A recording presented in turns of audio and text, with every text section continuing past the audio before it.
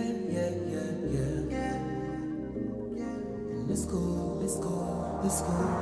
Yeah, you tuned into the new good vibes. I took a little time, I've been on a wild ride, but it's cool.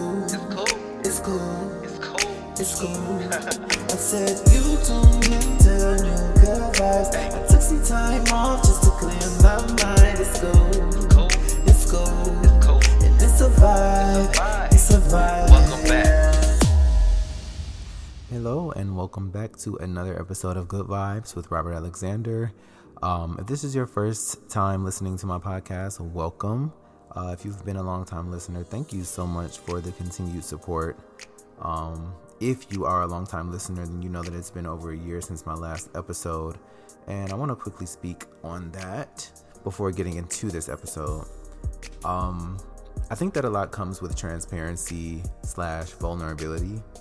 And what I found was that even though this podcast was created out of genuine desire and intention of, inspiring others to be vulnerable so that they can get to the root of their problems and heal, like most teachers or preachers or anyone who speaks to subjects, sometimes I could get teachy, and I didn't mind. I don't think that my episodes lacked validity, but what it meant to me and what it began to feel like for me was kind of clawing for content and subjects, and sometimes I would speak to a lesson that I then had to learn, and it was as though I was speaking challenges into existence, and that became really, really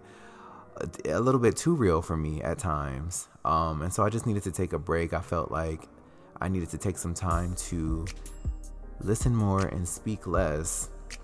But I had a fantastic conversation with my cousin Brittany, who spoke about how there are so many podcasts out now that she couldn't personally relate to. There are a lot of people with microphones and recording equipment just kind of talking about any and everything. And she really made me feel good about the content that I created. And so I kind of racked my brain about how I can produce something that is of substance and that is helpful and appreciated to people, but that doesn't compromise my peace or personal life. So with that being said, I feel very comfortable right now. I feel like I've found that middle ground of transparency and willingness to share things that I've experienced or things that I think that other people can relate to, and also kind of incorporate the audience that I'm speaking to. I've also decided that I want to kind of wrap up everything that I do and put it under one page, one platform. And so as a hairstylist, I have so many amazing conversations with my clients. Y'all know we therapize one another in my studio, and I appreciate all of you guys so much. And with that being said, I kind of want to use that format to discuss certain things and also bridge the gap of what it means to be a stylist and what it means to be an entrepreneur and what it means to pour into others and also take that time to pour into yourself so that the cup continuously runs over. So with that being said, let me get right into the episode. For the past couple of weeks, I have been kind of sharing a video that I finally watched, or I shouldn't say finally watched. I had seen it a few years ago. Steve Harvey video where he spoke about writing down 300 things that you would like to see happen in your life. And the number 300 always kind of scared me away because that's a lot. 300 things. Upon initially hearing that, I think most people think I couldn't even think of 300 things. But the exercise to me is to inspire expansion of the mind. As you continue to write these 300 things, you have to stretch your imagination, stretch your belief system, stretch what you think is attainable for you. And I think that exercise in and of itself is a fantastic way to facilitate and inspire growth. And that's what the exercise did for me. So with that being said, I wanted to speak on just one of the 300 list items that I did come up with. And that is number 114, which is to just breathe. And that conversation is really important to me because as an entrepreneur, I think that most entrepreneurs are naturally anticipatory, where we are constantly anticipating what needs to be done next to continue our momentum, to continue to succeed. And like most things, they advance and become bigger and more complex. And so what was required of us in year 1 is not the same as year 5, is not the same as year 10, won't be the same as year 15. And here I am approaching my 14th year professionally. And though I am infinitely stronger than I was then, I'm still human. And I want to recognize that with this episode. And so with that being said, being anticipatory for me means that I'm constantly looking towards the future, even on my way to sleep, even in my waking hours, thinking, how will I achieve success today that in a week I'll be grateful for? And I think that that's a fantastic mentality to have developed. I think that that's an amazing trait for anyone to have. However, I think that also it's important to know when to turn that off and when it's okay to just sit still and take some time to truly and guiltlessly, and I emphasize that, guiltlessly just breathe and relax. And so what I learned through therapy is that I have what's called anticipatory anxiety, which means that my ability to anticipate things has caused me anxiety in certain circumstances, especially in my personal life. I think that it's a fantastic trait to have in entrepreneurship and in a service-based industry. It is what allows me to cater to my clients in a way that feels like magic, if I do say so myself. But that doesn't often translate in my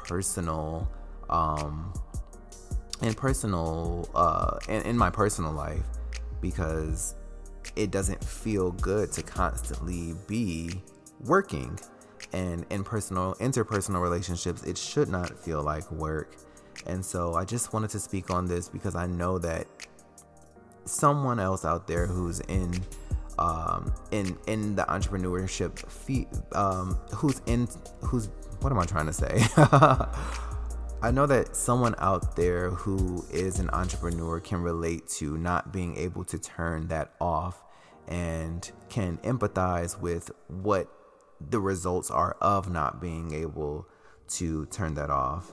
And so I wanted to just share a tool that my therapist has given me, because I asked him, is there a cure for this? Okay, so I have anticipatory anxiety. I do not enjoy this. What can I do to change this? Actually, what I said to him is, how can I cope with this? And he said, you don't have to cope. You can implement things that can reduce this. And to simplify it, it's important to understand that there is no perfect gear shift. There is no perfect pace or speed. And so when things get difficult, the best analogy I can use is if you're in a car, the same speed that you use to get from the suburbs to downtown is not the same speed that you would use to turn a corner, or it's not the same speed that you would use when driving through a parking lot or up a hill or down a hill. It's important to constantly shift gears to meet the pace that is or make the pace that is appropriate for the circumstances.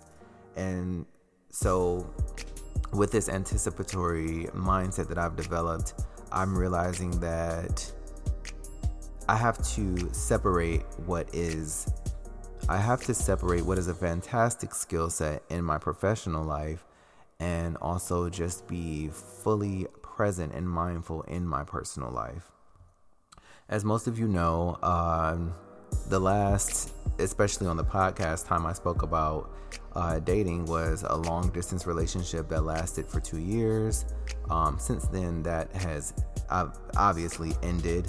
Well, not obvious to all, but for those who know me, that relationship had ended, and I spent like the last almost 2 years dating, and eventually I met someone that I really like, and it's been very interesting dating someone who isn't long distance, because I had become kind of used to the format of a long distance relationship, which was that when I'm home, I'm focused on business. Realistically, there is no way of seeing my partner, therefore I cannot expect to see him. So I'll compartmentalize my personal life and work life. When I'm at home, work until I'm blue in the face. It doesn't matter. And so now, dating someone who is local, I thought that I could implement those things, but my desires are different because this person is close. And so with that being said, a different set of circumstances comes with this new dynamic.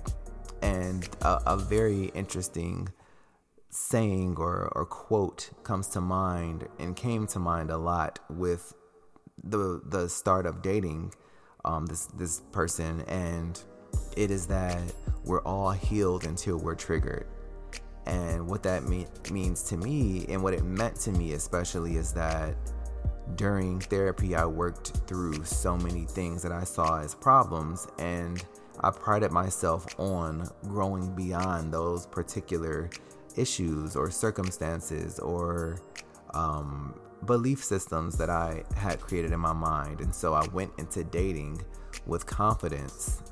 If I'm being fully transparent, I went into it thinking, this is the best me that you could ever get. There's nothing to complain about. I'm doing the best I've ever been doing with my career. I'm healed. I've done therapy. I work out. I take care of my skin, hair. Like I'm on point. I'm on 10. It could get no better. However, we're all healed until we're triggered. And what that means is that having a relationship that is personal and romantic, I think brings out a different side of us. There's a different element of softness and emotional investment that comes with it. And baby, I have been gagged. And what I mean by that is, initially I went into it like, I'm cool as a cucumber. But dating someone who is close is like standing close to a mirror. It has constantly revealed my strengths and weaknesses, things that I need to work on, things that I am happy to see that I've developed. And with that being said, to bring it all the way back around, being someone who's kind of fixated on, wanting to constantly improve, I naturally saw, these are weaknesses. These are things that I need to work on. Therefore, let me get back into therapy. Let me work these things out. Sounds great, right? I don't think that it's a bad thing. However, sometimes, again, it's important to simply breathe. You cannot will a flower to bloom. You cannot push a flower closer to the sun to make it bloom. You cannot water it more to make it bloom. You can only create a beautiful environment for a flower to bloom when it is ready. And so with this particular relationship, I initially was in a rush because that's how I have been programmed as an entrepreneur. I see a problem, I create a solution immediately, and then it's on to the next thing. What else needs fixing? Boom, another solution. But when it comes to another person, and it sounds so silly for me to say this, but when it comes to another person, you just can't approach it that way.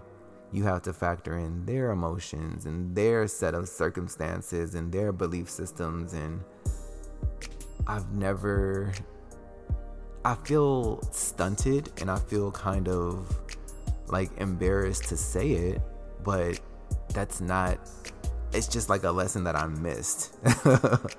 I had just been so focused on achieving and succeeding in my personal life that's the approach I had in dating, and it just doesn't work that way per se.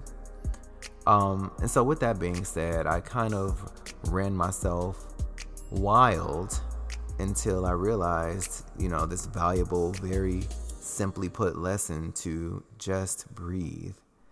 And I just use that because with my podcast, I do use my personal life to inspire others to be vulnerable and reflect on their personal lives. So I just use that as an example, as an example to recognize an obstacle in my life, a challenge in my life, a quote unquote problem that needs fixing, but more importantly than recognizing the problem, or the deeper part of recognizing the problem, is to get to the root of it. Once upon a time, I would vilify myself or say, this is wrong, or, this needs fixing, or it's not a good thing that I am this way. But more importantly, I think, is to understand why I have the thought patterns and belief systems and approaches to obstacles that I have. I think that allows me to be softer with myself and accept myself, because we are all who we are for a reason, and we always deserve grace and softness and love from ourselves.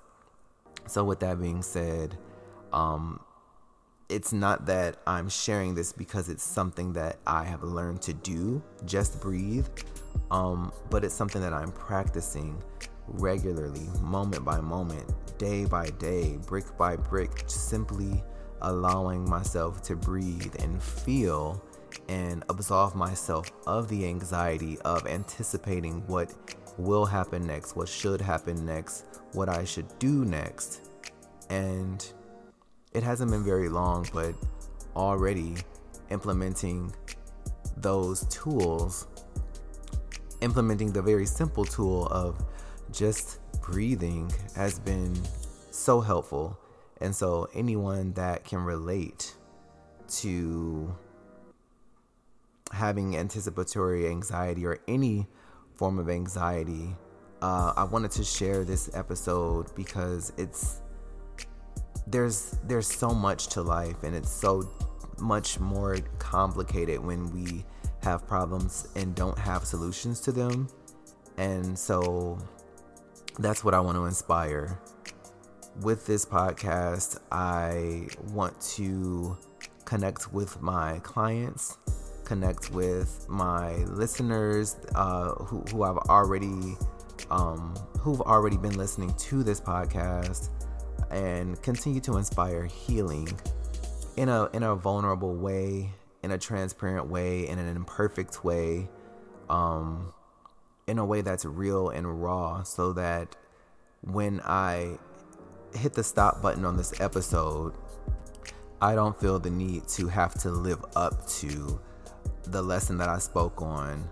I am right alongside all of you. We're all supporting one another in our growth, in our betterment, in our development, just constantly doing our best out here. So thank you all so much for listening. I know it's been a long time for the people who have already been listening to Good Vibes. So again, I say thank you. If you'd like to keep the conversation going, you can always write the show at Chat Good Vibes. And until next time, start a conversation with someone and continue to spread these good vibes. Bye.